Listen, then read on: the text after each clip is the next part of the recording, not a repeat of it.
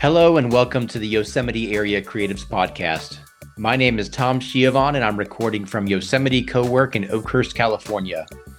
I'll be your host as we yak with artists and artisans from the picturesque Sierra Mountains surrounding Yosemite National Park. Yosemite Co-work is designed for people who work from home, entrepreneurs, and anyone else who wants to get work done without distractions.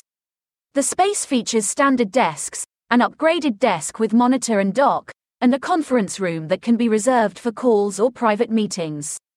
Customers can work from just a few hours to a full day, and monthly plans allow unlimited, 24/7 access to the office and discounted conference room reservations. With 250 megabit internet in a quiet environment, it's a perfect place to take conference calls, perform high bandwidth tasks, or just be able to focus on a project. Included in any pass is free Reverent coffee, Tazo tea, and bottled water, as well as printing, scanning, or faxing. Whether you just need to take a few calls or to escape from the kids long enough to finish a task, Yosemite Co-work is an ideal place to get work done. Interested in learning more? Visit yosemitecowork.com to view pictures of the space and see pricing options. I like to refer to myself as a scamateur photographer. I make pretenses, but I'm not actually very good at it. Our guest today, Mike Ahmadi of Mariposa, is the complete opposite. I first came across his work at the Mariposa County Fair while walking through the photography exhibit. I have pretty active 8 and 11-year-old kids, so there isn't much time to slow down and enjoy photographs. But as I made my way through the hall, there was one name on work that consistently caught my eye. I decided to look him up on Facebook and send him a message expressing my appreciation of his work. And despite the subtle stalkery undertones of such a request, he responded kindly. I found out later he received 22 awards at the fair.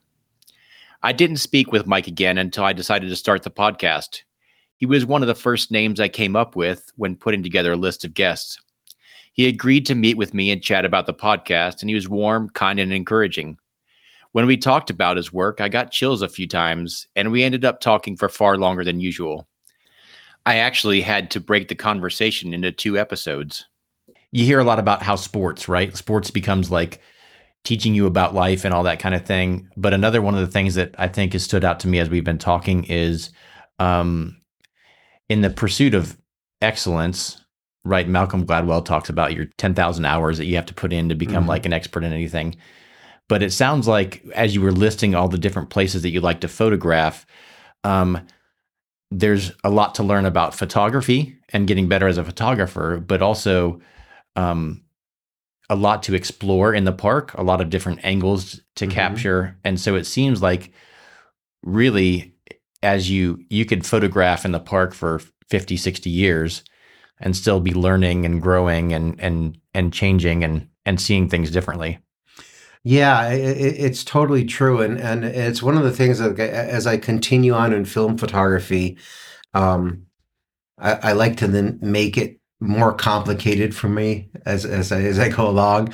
Like, so for example, I do a lot of large format photography where you have a camera that's basically a box with a bellow and a lens, and you have a film plate. And it takes like 15 minutes to take a picture with large format, right? You got to set it up and you got to focus with the loop, and you have to meter, and by slowing that process down, you really start to understand light, and you really start to understand your environment and what you're doing, and besides the fact that it just creates such a wonderful experience, you really end up making great photographs because of that, because like you put so much into each individual piece of work. And, I always tell people, and like young people are understanding this about film, is like, if you slow down, right, stop turning around and taking a selfie, but pay attention to the picture, pay attention to the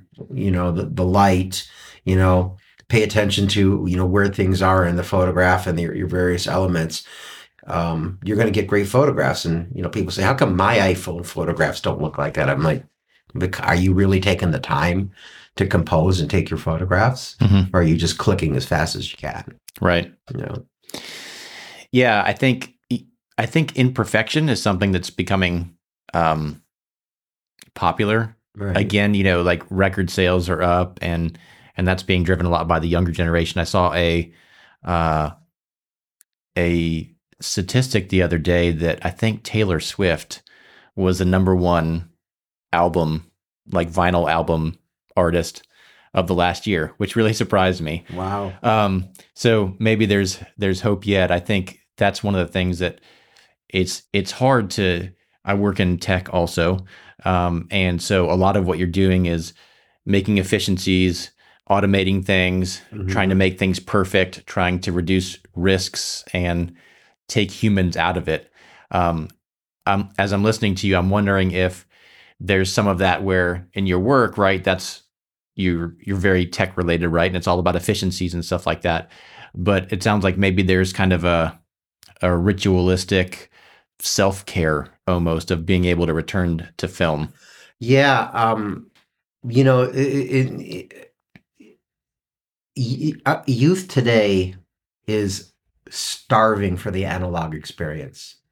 And they don't even realize it until they experience the analog experience and say, oh my God, this is different. And this is really cool. Right. Um, I remember going to the park, now 5 years ago, and I would be the only person with a film camera. And then slowly over time, I'd see one or two. And now I go there and sometimes you go to tunnel view and half the people have a film camera. They're always young people. I'm the oldest guy by far at 57, right? You know, and they always have a lot of questions, and I love answering their questions. Especially when they look at my large format camera, because and I'll look at them and I'll joke and I'll say, you young whippersnappers are what's driving up the price of film and film cameras. I used to be able to get these for nothing, and they laugh. And I said, I think it's absolutely great that you're picking this up, and they really enjoy that whole slowed down analog experience. And they're starting to, and of course, you're starting to see, wow, I kind of like listening to a record with a few hisses and pops in it, Right. right? And wow, that old fashioned guitar amp does sound better, Hmm.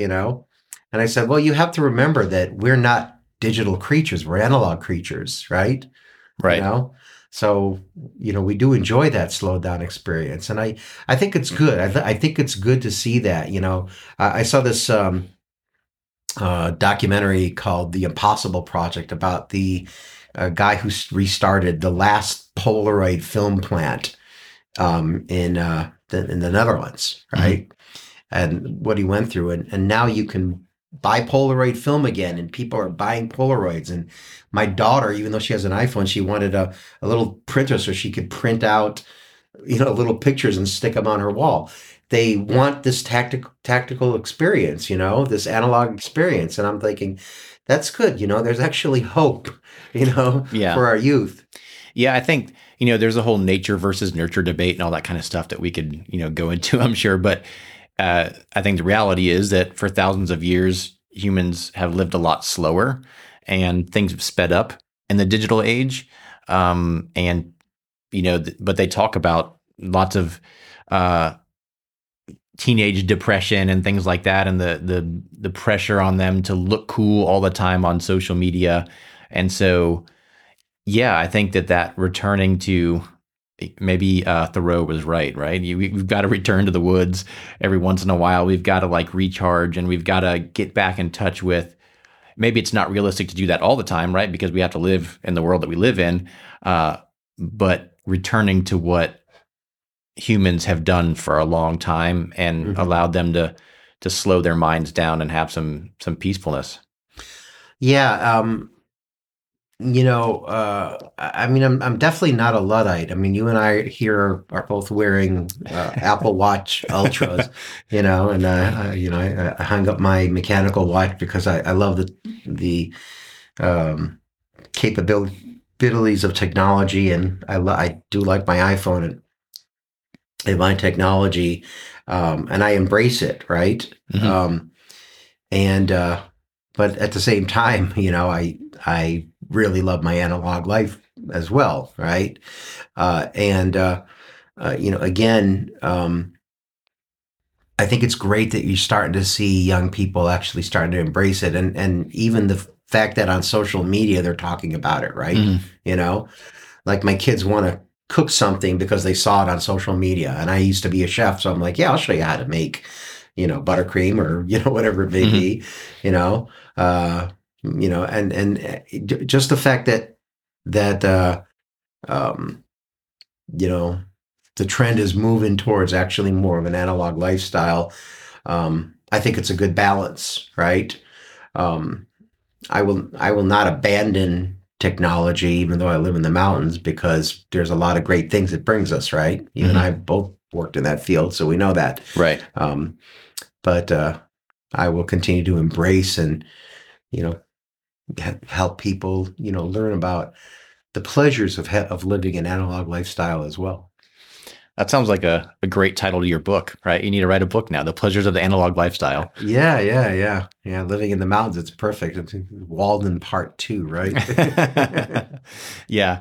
I was reading that when I read that book in high school, and I think he threw something out the window.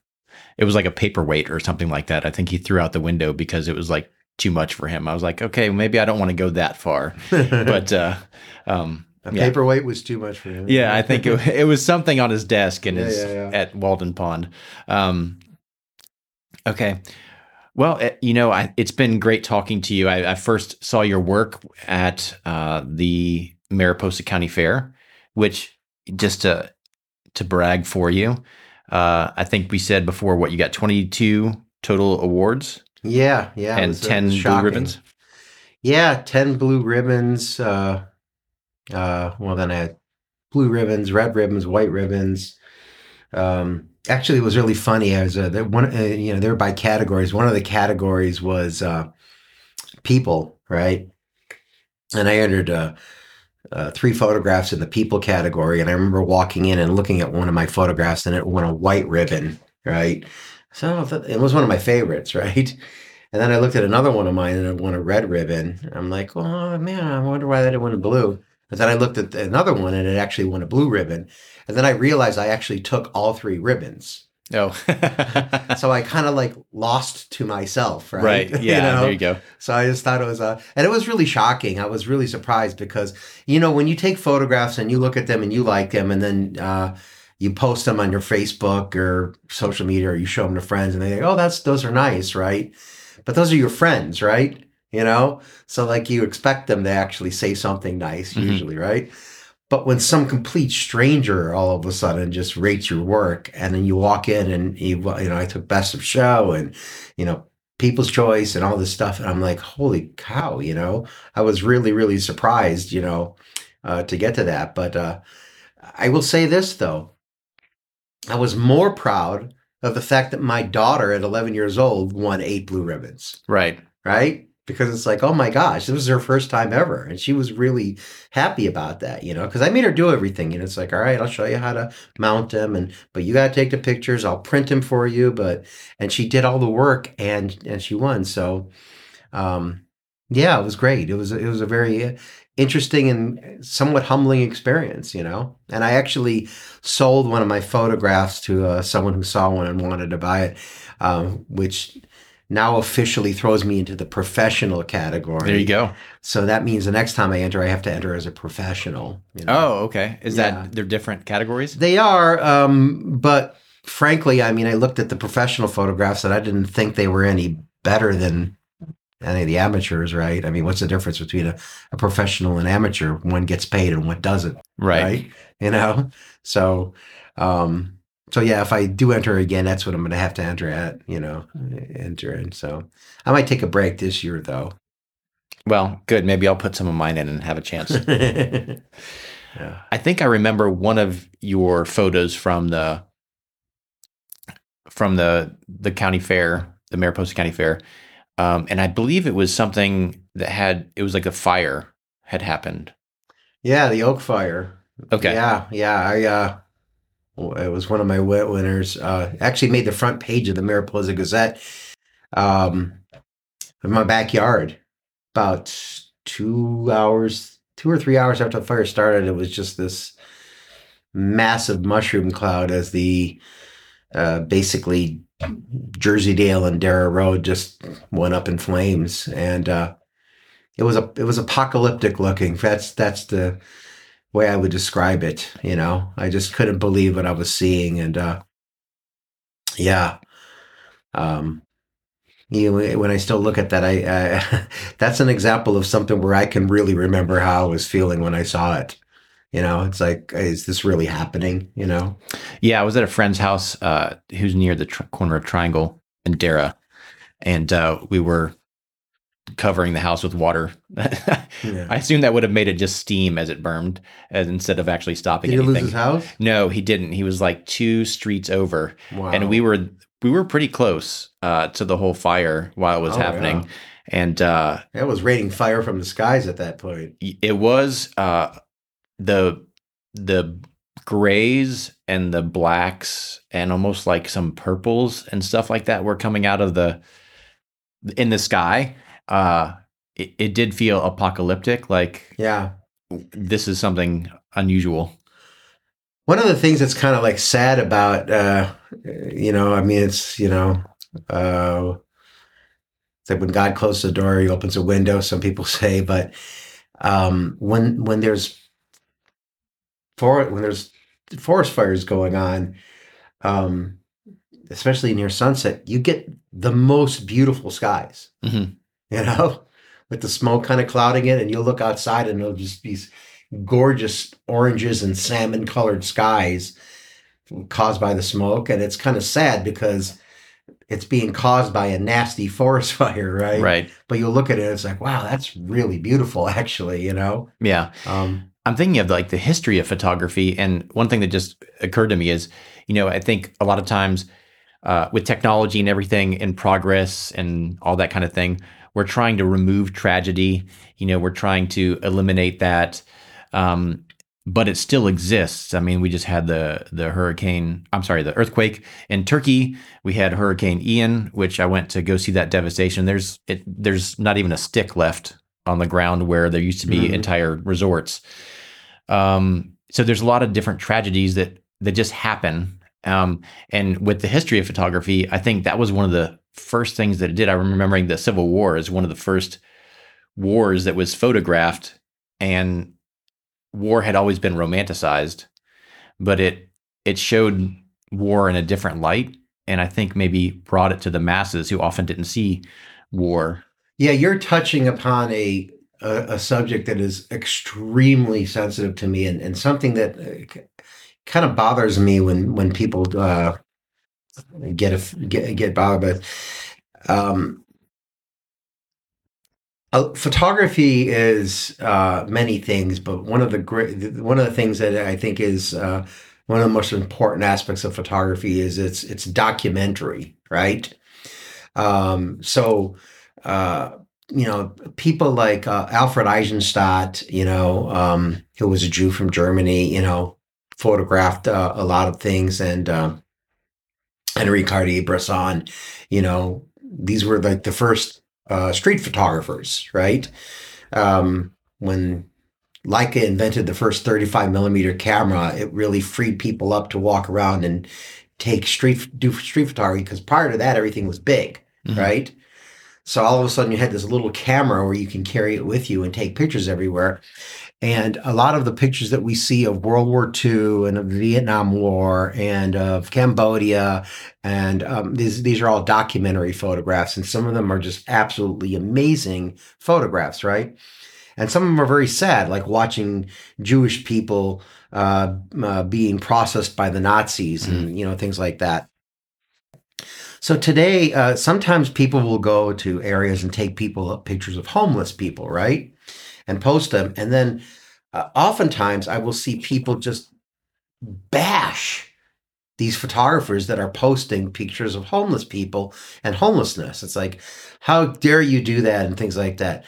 And I'll tell them, I go, what are you talking about? This is documentary. Do you want to actually, life is not sunsets, bridges, and flowers, right? And birds, right? San Francisco is not just beautiful sunsets and bridges.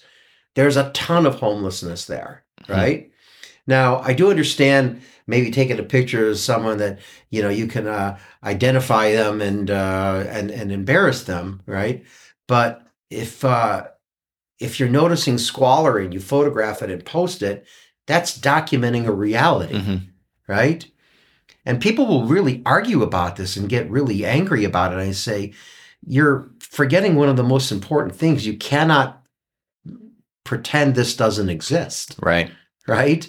If you don't document it, how is anybody going to care to solve it? Right? A lot of changes that have happened to the positive in the world are because people were there with a camera to capture it on film and say, hey, look at what they're doing to these Jews. Right. Yeah. I think, and maybe that's we could get into a whole nother thing now. There's almost a democratic aspect of it. And I think that has, throughout the history of photography, and this is really important now, and definitely don't want to get into politics because, there's lots of people on each side and it gets pretty heated. But I think one of the characteristics of our current political climate, especially in this country, is that there's a lot of denial and obfuscation of the truth. Right. And, throughout, people posting videos or things on social media or just taking photos, whether it was something like a Buddhist monk burning himself, whether it was the piles of dead bodies in the Civil War, Vietnam, the atrocities that were happening. There's an undeniability. Well, Photoshop has maybe changed some things, but, in its best form, there's an undeniability of truth, and no amount of power and lying and dissembling can take that away, because there's a preservation of it. It's true. And, I grew up in Cleveland. And one of the things that Cleveland's famous for is the burning river, the Cuyahoga River, right?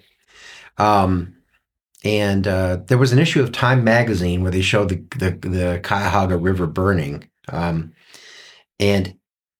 when that made the cover of Time magazine, that immediately caused the creation of the Environmental Protection Agency. That was a defining moment, right? And people say, wow, that it's great that happened. I can't believe that happened. But what a lot of people don't realize is that the Cuyahoga River actually caught on fire 13 times. Right. But one time, there was a photograph that made the cover of Time magazine. Yeah. And that's what caused the change right there. Yeah. Right. And I tell people that's why documentary photography is so important. Right. And that's why you can't deny it.